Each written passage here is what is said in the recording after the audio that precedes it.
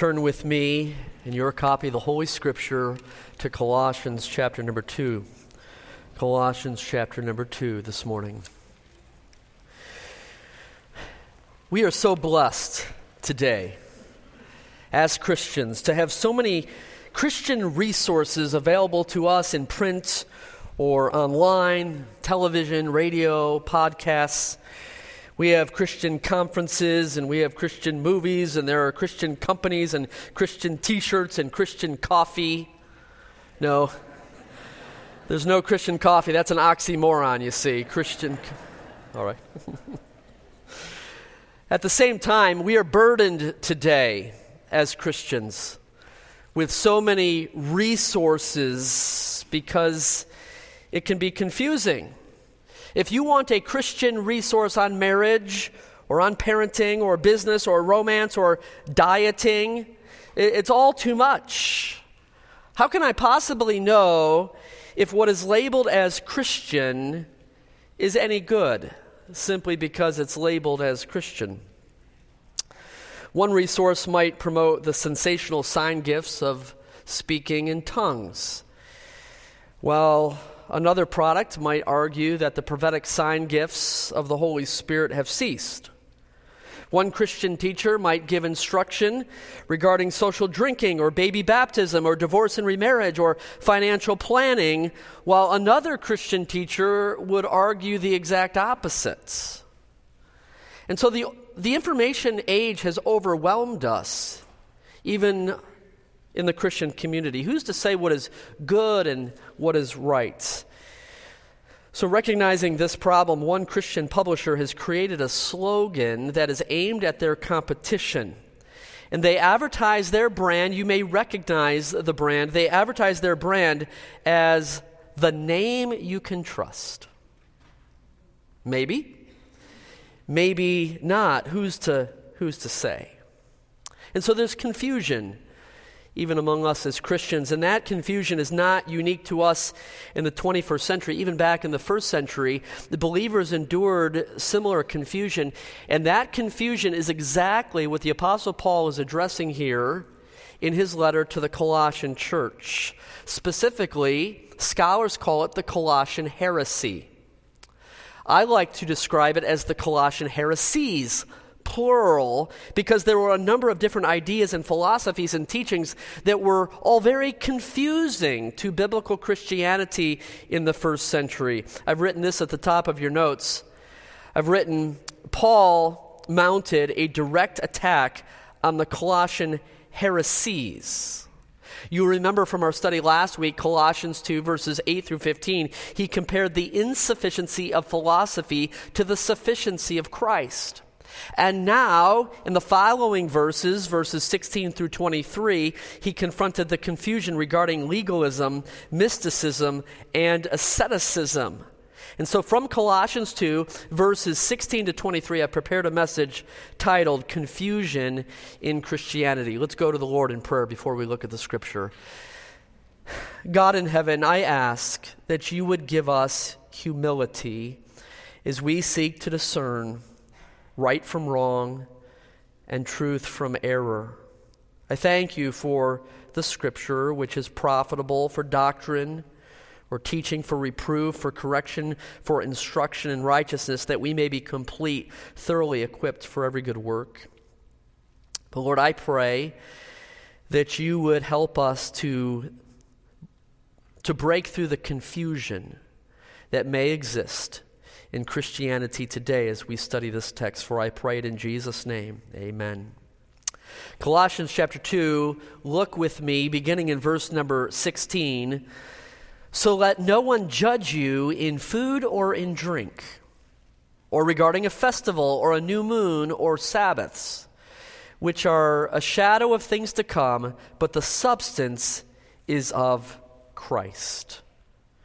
I would offer you first, number one, legalism. Legalism. And the Apostle Paul is saying, don't be criticized or judged or condemned by men. Legalism is that nasty word that we often use for those who are conservative in our culture, or strict in their discipline or have a high personal standard of conduct. But technically, biblically, legalism means salvation by works. Legalism is the belief that salvation is gained by law keeping. Under the dispensation of the law in the Old Testament, God's covenant people, the Jews, were governed by hundreds of rules, 613 to be exact, and those civil and ceremonial laws, which they were compelled to obey, did not earn the Jews salvation, but were a shadow of things to come, namely Christ, verse number 17, and I'll speak to that in just a moment. But salvation has always been by faith alone. Abraham believed God, and it was credited to him for righteousness. But what happened is over time, there came to be a misunderstanding that developed, and the misunderstanding was the Mosaic law and Jewish tradition were the means for salvation. For example, by the time we come to the pages of the New Testament, it was believed by many that circumcision was necessary for salvation. However, what we learned last week in verses 11 through 14, true circumcision is the circumcision of Christ, who made us alive together with him, having abolished the requirements of the law. And so by the time we get to the first century, this legalism, or this law-keeping for salvation, was asserted by the Pharisees very strongly. However, the Pharisees weren't even legalistic enough to earn their salvation. So Jesus said in Matthew 5, verse number 20, unless your righteousness exceeds the righteousness of the scribes and Pharisees, which is a hypothetical impossibility, you see. You will by no means enter the kingdom of heaven. Rather, the Bible says in Romans 10, verse number 4, that Christ is the end of the law for righteousness to everyone who believes.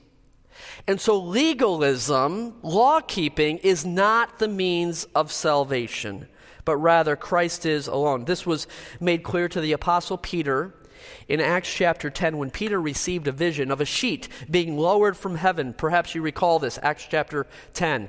A sheet being lowered from heaven full of animals.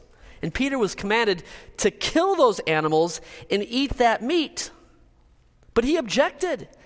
For many of those animals were unclean according to the law. And it was then and there that God explained to Peter a new Christian liberty from the Old Testament law, eliminating the Jewish dietary laws. Peter was then sent to the house of Cornelius, a Gentile. Think unclean. And there Peter explained the gospel to that Gentile family. Cornelius and his household were saved. And at that point, there was a very definite change in God's program, the end of the law. This new Christian liberty became the issue of the Jerusalem Council in Acts 15, where the apostles and the church leaders affirmed the truth that no longer did anyone have to adhere to the Old Testament law or the dietary codes or circumcision. The old covenant was done away. Jesus brought in a new covenant, and that Christian liberty is because of his sacrifice for all. And so it's then that Paul wrote to the Galatians saying, it was for freedom that Christ set us free. Therefore, keep standing firm and do not be subject again to a yoke of slavery, that law-keeping or that legalism.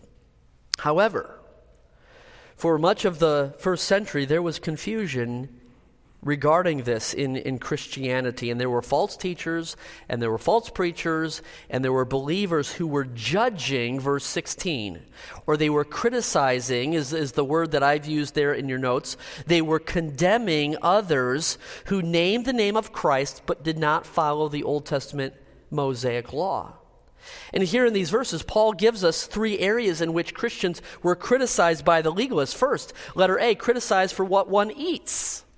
For what one eats, you see it there at the beginning of verse 16. So let no one judge you or condemn you or criticize you in food or drink. And as I already mentioned, Peter objected to the eating of the unclean meat in Acts 10 because for the Jews, quadrupeds with parted hooves that chewed the cud were edible. All right? Think a good steak. However, on the other hand, the camel, the rock badger, the hare, and the swine or pig were specifically rejected by name. For fish, those who had fins and scales were edible, but no shrimp. For birds, There was a list of 20 birds that were not to be eaten. This is all in Leviticus 11. For insects, the ones specifically mentioned as being edible were those that had legs and leaped, could be eaten. But the locusts and the grasshopper were some of those, while other flying or swarming and crawling things were rejected. So in this case, there was to be no maggot snacking, all right? That was not allowed. No slug snacks, and we're grateful for that.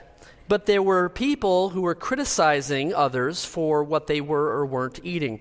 Don't be criticized for what you eat. Secondly, don't be criticized for how you celebrate. How you celebrate, that's there in verse 16 as well. Or regarding a festival or a new moon or a Sabbath. A festival was a feast day for the Jews. Many celebrations the Jews had. Of course, we're familiar with Passover and Pentecost and the Feast of Tabernacles and the Feast of Lights. And the new moon described the first day of their lunar month on their lunar calendars that would mark the days for these celebrations and for these sacrifices. And evidently the Colossian believers were being judged by others because they weren't keeping all of these holidays. They weren't observing them. But folks, it didn't matter anymore. There was a Christian liberty from the Old Testament law.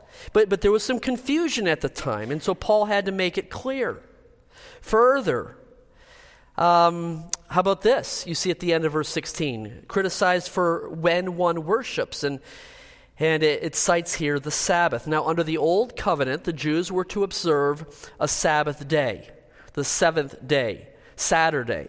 And that Sabbath was reserved for rest and worship. However, under the New Covenant, there is convincing New Testament Bible evidence that we are no longer bound to the Sabbath day. And so I just want to take a moment. It's a brief detour, but I want to offer you 10 evidences and arguments. This isn't in your notes. It's not on the screen. But I want to make a case briefly for why we are not Sabbatarians, why we don't worship on Saturday and feel compelled by law to do that. I'll give these to you quickly. Number one, the Sabbath was a sign to Israel of the Old Covenant. And we as the church, both Jew and Gentile, are no longer required to keep the Old Covenant. Number two, nowhere does the New Testament command Christians to observe the Sabbath. Number three, the early church met together and worshiped on Sunday, the first day of the week, not on the Sabbath. Number four, nowhere in the Scripture does God expect Gentiles to observe the Sabbath, nor does he condemn them for not observing the Sabbath. Number five, there's no evidence of anyone keeping the Sabbath before the time of Moses or before the giving of the law at Mount Sinai. It was something that was introduced with the law. The Jerusalem Council, number 6, in Acts 15, did not impose Sabbath keeping on Gentile believers. Number 7, Paul warns us of many different sins, but he never warns us against breaking the Sabbath. Number 8, Paul rebuked the Galatians for thinking that God expected them to observe the special days. That's Galatians 4, verses 10 and 11. Number 9, in Romans 14, verse 5, Paul taught that keeping the Sabbath was a matter of Christian liberty. And then number 10, the early church fathers from Ignatius to Augustine taught that the Old Testament Sabbath had been abolished and that the first day of the week, Sunday, was the day Christians should meet for worship. You say, Pastor Matt, you seem really fired up about this. Is this an issue? It's an issue because I recently fielded a phone call here in the office of Fourth Baptist Church with a gentleman charging me and us of not keeping the Sabbath. That one may or may not have been a believer. I don't know the man. But I suffered criticism. We suffered criticism for abandoning the Old Testament law keeping of the Sabbath day. And so the Colossian heresy, or heresies, I'm calling them plural heresies, included a legalism that demanded strict obedience to the civil and ceremonial laws of Judaism. And Paul says, don't let yourself be criticized or condemned or judged by these others. Don't be confused just because a few loud mouths are saying that we should keep law. but rather know that the Old Testament law was a shadow of things to come, verse 17. And folks, shadows have no reality in themselves. They are just a reflection. They point to a reality.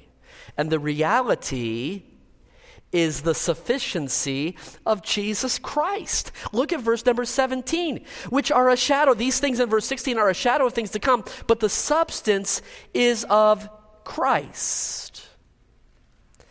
And so the language at the beginning of 16 makes it clear that this warning grows out of what Paul has told us in the previous verses. It's reaffirmed in verse number 17. All right, what's the application for us today, the 21st century New Testament Christian? We don't deal with the confusion of Judaistic legalism, but there is always ongoing confusion regarding many areas of personal conduct, recreation, entertainment. We debate over issues of worldliness and holiness, and we compound the confusion with our criticism and condemnations of one another. We need to be careful.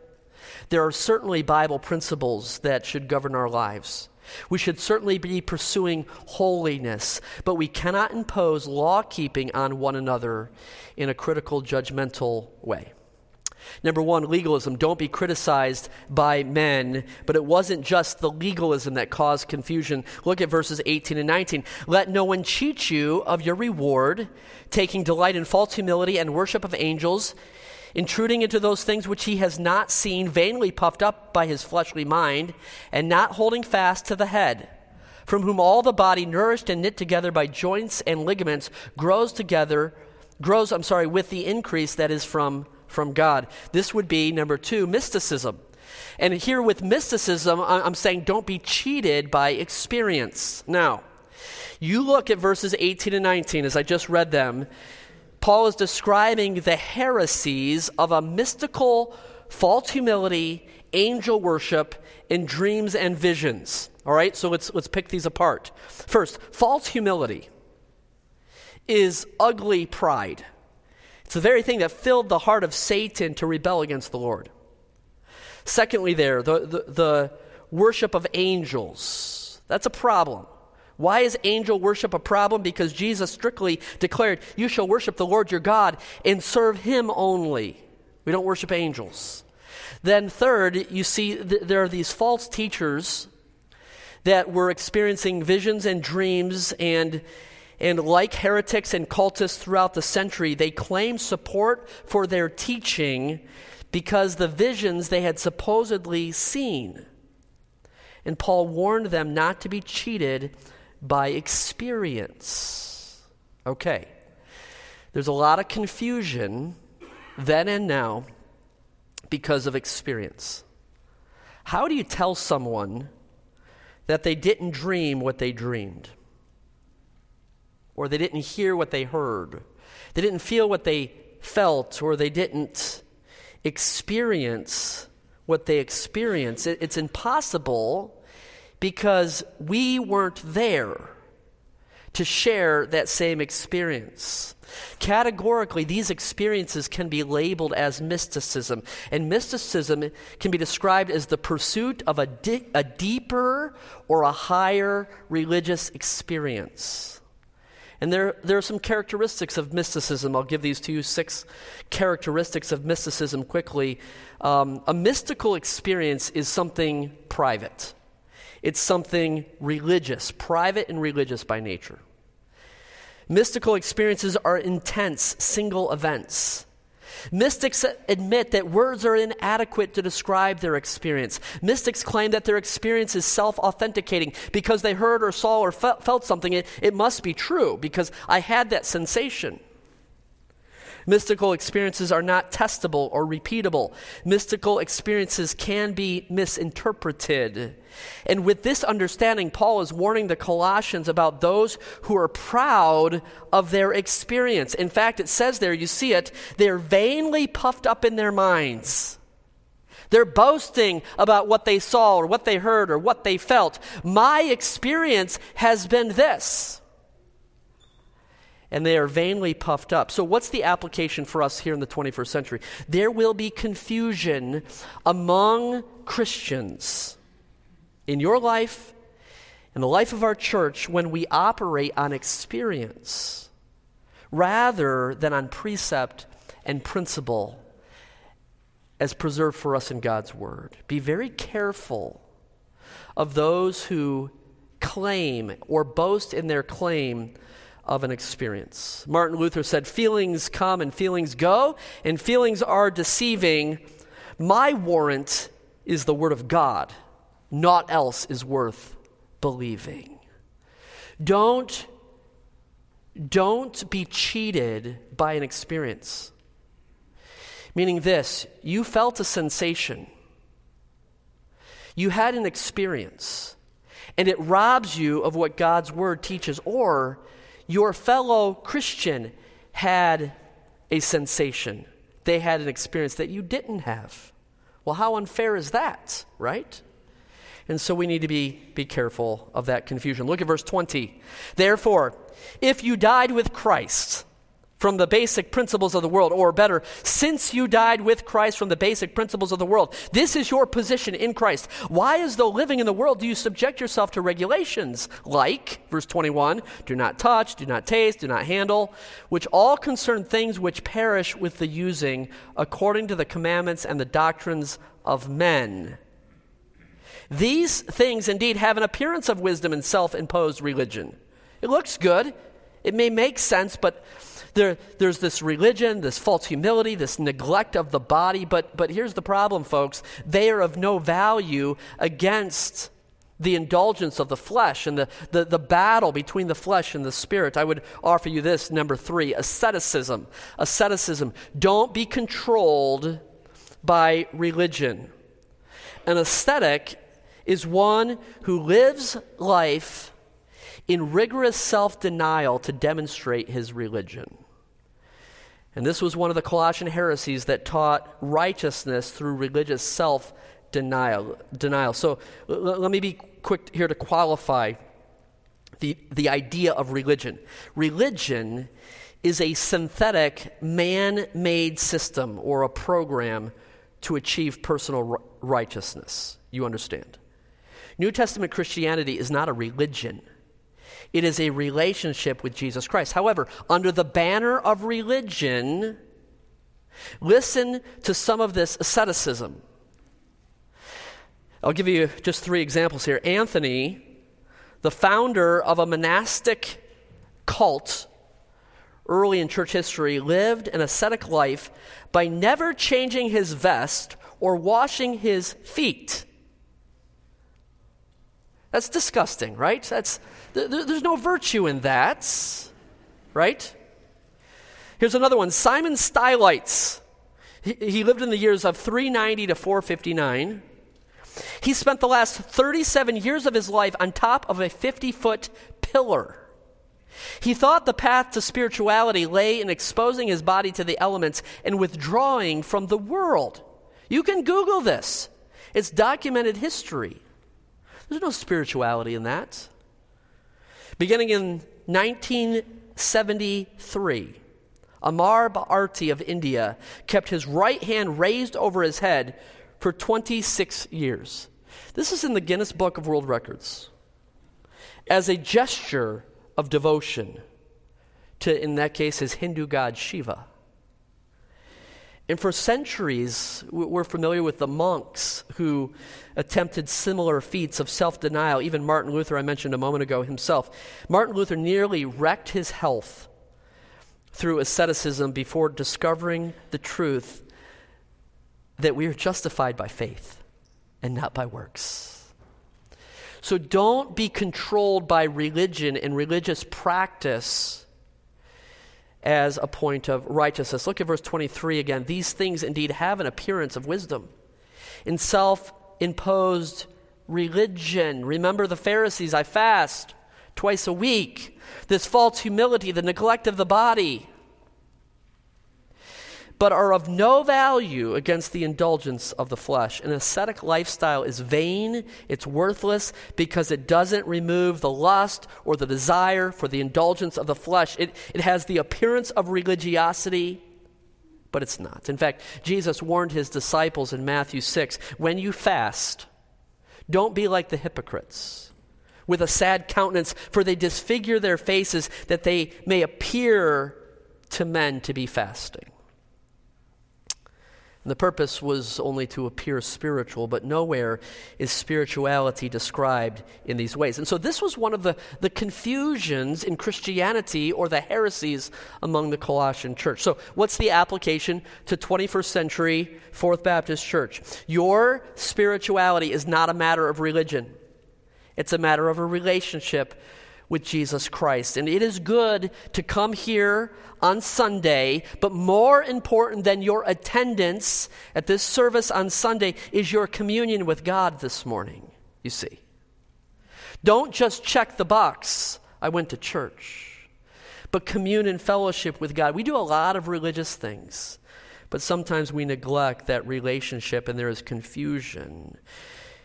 And so, just a few moments remaining, I want to propose a solution. It's not my solution. It's not my conclusion. It's what Paul has been writing in this letter. It's Paul's solution for the Colossians, and it's what we're going to call biblicism. Biblicism. This is what the Bible teaches. It's specifically what Paul, in his letter to the Colossians, teaches, is declare Christ to be all in all. And this is a theme. I think it was summed up back or it will be up in chapter 3, verse 11. You see it there at the end of chapter 3, verse 11, and we'll be there in a few weeks. Christ is all in all. And at the core of all of these Colossian heresies that Paul was addressing was a denial of the sufficiency of Jesus Christ. And so here at the midpoint of our study of this letter, let's step back, let's get the big picture. The answer to all of the isms in the world is this biblicism, because the Bible declares Jesus to be all in all. And I've given you a long list of subpoints. We're going to do this quickly. First, Christ is our God. And I'm giving you the references here in the book of Colossians. Christ is our God. You can look at these later in your own time. Christ is our God. Letter B, Christ is our creator. Letter C, Christ is our head. Letter D, Christ is our Savior. You see the scripture references there to Colossians chapters 1 and 2. Letter E, Christ died for us. Letter F, Christ has forgiven us. Letter G, Christ has made us alive. Letter H, Christ dwells in us. And finally, as I have found these, you may find additional principles. Christ has completed us. Folks, in the case of the Colossian heresies, Paul declared Jesus to be all in all. And this morning, in the face of contemporary confusion in Christianity, I submit that we must anchor ourselves to the person of Jesus Christ as presented in the Scripture.